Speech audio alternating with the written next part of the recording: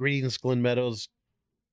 Jim Booth here, discipleship pastor, along with our senior pastor, Mac Roller. Woohoo! Bam. We're excited to start week 2 of our summer curriculum, and we're jumping into Jonah chapter 3. So we're jumping right in as Jonah got spit out. So, Right. Pastor, we already had some great conversations because, boy, this has a lot of interesting things taking place in Jonah's life as he interacts with Nineveh. That there's some clarity that new believers or those in life group might want to talk about, and we can help our leaders in that direction with going over it. Yeah, I think as you look at, if you're to outline the book of Jonah, the first chapter would be see Jonah run. Chapter 2 would be see Jonah pray. Third chapter would be see Jonah preach. And the fourth chapter would be see Jonah pout. So here it is. See Jonah run, see Jonah pray, see Jonah. And the only reason he prayed was because he was trying to save his life. He's like desperate. Yeah. And then see Jonah preach. And that's where we're at now. And it's interesting. The very first sentence, the very first verse in chapter 1 is just like chapter 3, verse 1. And then it says, and then the word of the Lord came to Jonah a second time. And it says almost the same thing. Get up, go, and preach. And that's what he said in the first verse of the first chapter. And so just imagine if he would have been obedient the first time, he wouldn't have had to be swallowed by a whale. And here's our finding humor in God's word. Yes. And so verse 3, so Jonah got up and went to Nineveh according to the Lord's commands. Yeah, we're not going back in that fish. I learned my lesson. You can learn a lot through disobedience. I don't recommend it. No. It's not the best tutelage, but however, we really learn a lot, sometimes the hard way. Also, think about the sailors. They had to go through a lot. Mm-hmm. So if you're thinking, I'll go ahead and be disobedient, and in the end, I'll be a lot smarter. You know what? You put a lot of people through trauma when you choose to be disobedient. And that's what happened here. And that's great context, life group leaders. So as you are mining out your head, heart, and hand questions, keeping that second time in the first verse of chapter 3 in the back of your mind, and it'd be a great sharing piece has there ever been a time in your life when you were stubborn or resistant to God's command for you to do something and you learned your lesson? And then how did you respond? Exactly. Yeah. And, I can hear all kinds of people answering that one. Oh boy! And I know my life group, they would all, well, I'll tell you. Yeah. Here we go. It's really good. Now Nineveh was an extremely large city. A couple things: where's Nineveh located, and what do they mean by large back in those days? Yeah, it's a Syrian area, and so it'd be northeast. So Jonah went west, and he ended up in the Mediterranean in the whale's mouth, and then he repents, he gets spit back up on the shore. And that's back in Israel, kind of like where he started. And an incredible journey. 500 miles away to the northeast is where Syria is, Nineveh. If you're on a camel, if you're on a donkey getting there, you're talking a month. If you're walking, even longer. We don't know how he got there. All we know is he got up and he obeyed the word of the Lord, and he walked a long time in the desert getting to Assyria. Wow. Then that's just what you said. Jonah set out on the first day of his walk in the city and proclaimed, in 40 days, Nineveh will be demolished. Not what we would call a optimistic message in this, actually more of a doomsday message. Is that fair? Oh, yeah. Okay, let's go back to his attitude. He never wanted to go to Nineveh. No. Because he's prejudiced. Let's just call it what it is. He hated the Ninevites. Mm-hmm. Why would a pagan country that has beat up on Israel for so long, why would God want to honor Nimrod and all those bad leaders who were pagans and horrible people, what they did to their own people, just disgusting. Why would you want to preach the gospel to them? Can I pause for a second? I've had somebody even say this to me. Why would you even want to go over by the border to minister to people when, and of course, all in the news, all you have is people sneaking over the border and there's a bad reputation. And the only relationship people have with those living in Mexico is some of the negative stuff they see on TV. And they'd say, why would you even want to go down there? Why help them? And you're like, I don't even know where to start with that nonsense. How short-sighted could you be? And so that was Jonah. Just short-sighted, prejudiced, hated people, didn't want to go. So imagine him. He's got maybe a month to figure out what he's going to say, maybe a month to pout. And then he steps into the city, and the city's really big. Takes him 3 days to go around it. If I remember right, 3 to 5 miles square. It's a big, pretty big city for that time. And so he probably wasn't preaching with a lot of enthusiasm. In fact, his message, look at what it is. It's very, very short. It's 5 words in the Hebrew. Wow. 5 words. That's all he said. Basically, in 40 days, God's going to demolish you. In 40 days, God's going to demolish you. In 40 days, God's going to demolish you. And according to this, he doesn't even give hope. He doesn't even tell him what to do. He just says 5 words. Judgment is coming. Mm. And obviously had a great effect. Man, as you lead us through this, and if I'm sitting in a life group right now, what's piercing my heart is, how dare Jim Booth judge other people, especially from a lens of their hope to receiving grace from God, while I so freely tug on God's grace chain every day over my life. And it's like, wow. And so now the question comes, as you shared that, then I'm like, when have I been Jonah? Man, what a great point. Ouch. Jim. I mean, chapter 2, God poured his mercy and his forgiveness on Jonah. And yet Jonah couldn't, in turn, show that to the Ninevites. The reason we know that is because of chapter 4. I mean, chapter 4 does speak to his attitude. He still didn't want them to repent, although he was the one who did receive the grace. And it's a challenging question for us today. We've been forgiven much, but can we forgive much in turn? So, wow, that's amazing. So we move to the next, their response. The men of Nineveh believed in God. They proclaimed and fast and dressed in sackcloth, from the greatest of them to the least. Yes. Yeah. So they proclaimed. I mean, they actually agreed. So there was a statement they're making. Mm-hmm. It's kind of like a confession. God is right. We are wrong. They were very much like Sodom and Gomorrah, just detestable city. So they actually agreed. They proclaimed, yes, this is true. Then a fast, dressing in sackcloth and ashes. And sackcloth is kind of like, it's goat hair, and it's very uncomfortable. Very few people use goat hair for anything except the very, very poor. I mean, if you're going to clothe yourself, you had no money, you just took some goat skin that they're going to throw away, and you just fashion some kind of what's that called, that you just poncho type thing. So like a potato sack. Like a potato sack. Is that a, very uncomfortable? I don't really want to wear a potato sack. Yeah, but the only thing, according to what they think, the only thing worse than that would be going naked. And so they put something on. And so here's the point. So you can imagine the wealthy, the king, and it says from the top to the bottom, they all did this, as if to say, unified. We're all one force. We all are offensive to God in every way. We as a city, we as a nation, look at us, God, we all look the same. And it's also just identifying the being poor in spirit. Look, we are detestable, and we're not putting on jewelry. We're not wearing our clothes, our normal clothes, so that we would draw attention. We don't care about how we look. We are just being poor in spirit.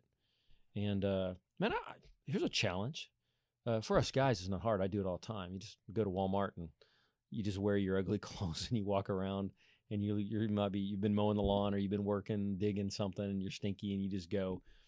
But do we really want to be seen like that? Maybe other people that are listening, you would think, no, that'd be tough. But think about it. What if you just went out in public, you came to church, and you just didn't dress up. You weren't concerned about how you looked. In fact, you just came as you were, uncombed, unkept. Wow. And how would that challenge who you are? I mean, some people, you might be listening and you may think, I wouldn't even dare do that. I don't ever get out of the house unless I'm just to the nines. Well, maybe you ought to think about this. It's not about outward appearance. It's about our relationship with God. Now, that's in a state of mourning. It is, and I'm not saying there's anything wrong with wearing a suit or nice clothes. I like to do that. I'd rather look nicer than not. But when there's repentance involved and fasting, it's not about us anymore. It's about the condition, contrition, repentance of our heart. That's amazing. When word reached the king, he got up from his throne, took off his royal robe, put on sackcloth, and sat in ashes. Then he issued a decree in Nineveh. Before we go any further, no king responds that way. No. No. That just doesn't happen. Right. Clearly, God is moving in spite of the heart of Jonah. That's right. That's right. As you read that, by order of the king and his nobles, no man or beast, herd or flock is to taste anything at all. They must not eat or drink water. Furthermore, both man and beast must be covered with sackcloth, and everyone must call out earnestly to God. Each must turn from his evil ways and from the violence he is doing. Who knows?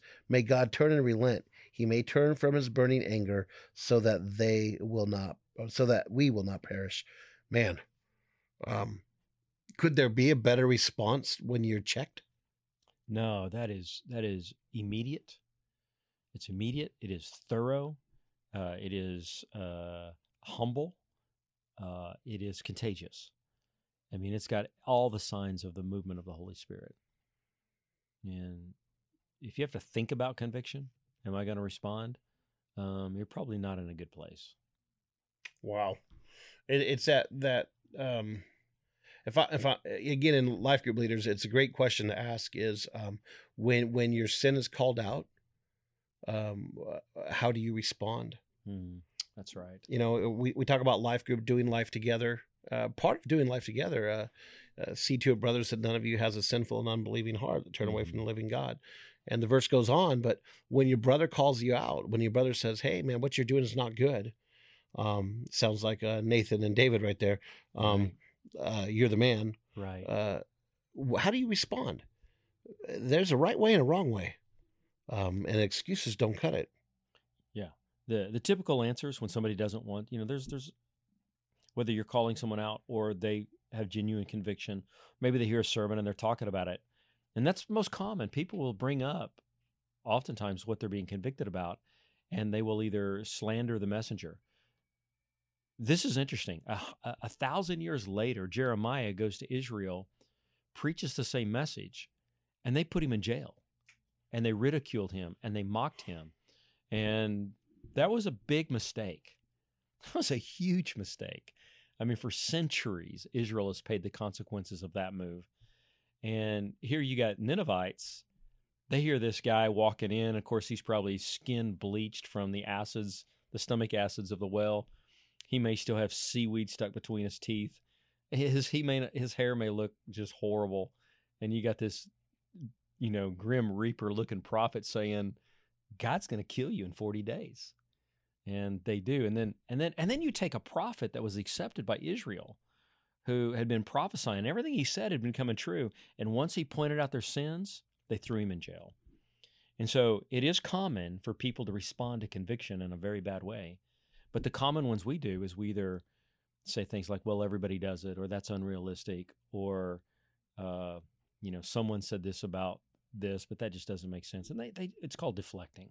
I'm so glad you brought that up, because here's what's going on in my head. Again, furthering the point that God will use who he uses to proclaim his message. And this is what went through my mind. If I'm Jeremiah, I'm just throwing my hands up and I'm saying, hold on a second. Now, Jonah is a piece of work. That's right. He totally has the wrong heart. And this whole nation repents. Now, God, I love you with all my heart. And now I'm in jail. That's it. It's like, what? That's right. That's Something's exactly missing right. in the story. And what it is we are to do what God's called us to do with a loving heart for our Lord and Savior, regardless of outcome. Amen. And regardless of others' success or Amen. or decline. Yeah. I have a friend, he's a pastor, and he's actually a descendant of Jonathan Edwards. This is really interesting. Ooh, that's cool. And he was dating a girl at Oklahoma Baptist University. He made her mad, and I don't know what happened. And all of a sudden, she was like, "We're done." She didn't say that. She just turned to him and just said, "Look, your life is like this. You're that. There's no way you know the grace of God, and God's hell is really hot. And it's for religious people just like you." He got saved from that. I mean, generally got saved. He's now in the ministry and a great man of God. But he was telling, when we were sharing the conversion experiences, I just said, "You're kidding me. She was mad at you. She was trying to run you off. She shared the gospel and you get saved." And he goes, "That's exactly what happened." And so I'm not advising that's the way you share the gospel. I'm just saying God. In fact, I have another friend. His name is Bill. He became an evangelist, and he got saved. He was just a guy that worked, drank a lot of stuff he shouldn't drink, and getting drunk. And his 2-year-old boy walks up to the coffee table while he's watching a football game, and the 2-year-old boy, points at the family Bible, and then points at Bill, and then points into heaven. And he saw that, and he goes, don't do that. And then the baby kept doing it, pointing at the Bible, pointing at Bill, then pointing at heaven. And eventually it just freaked him out so much he came to his senses, and he repented, got saved, and I met him at Criswell Bible College. Wow. That's pretty cool. Again, reminding us, it's not the vessel, it's God. That's right. Isn't he gracious? God. Oh. Yeah. Then God saw their actions. Here's the God we serve, right? Mm-hmm. Then God saw their actions, that they had turned from their evil ways. So God relented from the disaster he had threatened to do to them, and he did not do it. How many times in Scripture do we see the character of God? And how many times has God withheld his judgment from a repentant heart? Amen. Amen. Ladies and gentlemen, in Life Group, he withheld for us. Amen. No. He did more than that for us. Yes. He did not just withhold. He gave his only begotten Son. Right. Yeah. To suffer the most sufferable death. Yes. In our place. Yeah. You know, there's one point of forgiveness. There's another person to pay the debt and forgive. It's just like it's as if the guy that burned your house down, and you forgive him of everything he's done, and you pay for your house to be rebuilt again. As it says in Romans, he was the just and the justifier at the same time. I mean, how much grace do we walk in? Is this story as much about Nineveh or Jonah? Oh, good question. Because I'm thinking in my heart, how many times have I set my heart against a person or a people? Because I'm watching all of this story, and it's so amazing. I mean, we're literally broken for the conclusion of the story. And then I'm thinking, how, if you continue to read, which I don't recommend in Life Group, rabbit trailing this far out. But here's the deal, though. How bitter do you get that you literally have disdain for God's grace on others? Yes. You know, I think the highlight is the highlight of this is Jonah's prejudice in light of God's great, glorious mercy. I mean, how can the two exist? And we have opinions of how people should live and act, whether you're seeing them on a street corner holding a sign, or whether they're trying to cross a border, or they live in the White House. And we get all tied up in all the differences and the things, the criticism we see in all those. But the reality is they need the love of God, period. I don't know why people do what they do. I'm not even supposed to try to figure that out. All I know is God can fix it. And I should be happy about that because he fixed me. Amen. Or he is fixing me. We're still work in process. Anyway. That leaves really good questions. What are areas in your life you're still asking God to help you with? Amen. And then actionable. There's so many actionable questions. You know, we always say in the Life Group curriculum, use these questions, and here's big bold. No matter how big we make it, we can't make it big enough. Or formulate your own. And I'll say this: comma instead of period. Follow up questions. Yes. In other words, what are some areas in your life that you are asking God to work on you? Is there anybody in your life God is prompting you to go repent to for the bitterness towards the grace on them? Yes. How many times we look at someone who's given their heart to the Lord and disqualify them because we knew their past from God using them in a big way? Oh, That's right. And I'm speaking to the church right now. Right. But for those of you that may be unchurched and listening to this, God loves you, and he will literally send one man to save you alone, not just an entire city. Exactly right. It's called going after the one. Amen. And if you're in life group, start thinking, leaders start thinking, how are you going to prompt everyone to not have a Jonah spirit? That's right. Any concluding? It's a short one, you guys, but it's a powerful one. And I think that the theology questions are answered. It's now, this is one of those life group evenings, leaders, where you just get to knock this one out of the park. Man, if you leave your life group with any thought, they should walk away. You don't even have to articulate it. But there's a reason we chose 3 instead of 2, chapter 3 instead of 2. The book of Jonah is not about a well. It's about a bigger problem than a well. And that is just prejudice and hatred, wanting to stay in a comfort zone instead of breaking out and watching God reach that 1%. Like Jesus said, I'll leave the 99, I'll go for that 1%. And so that really is the issue. Love it. Thank you, guys. God Love bless it. you. God bless you guys. Have a good day. Or night, or morning. Or night. Could be. Or evening. Afternoon. Or they could be at dinner. Have a good dinner. What everybody's eating. If they come into my life group, they'll have a good dinner.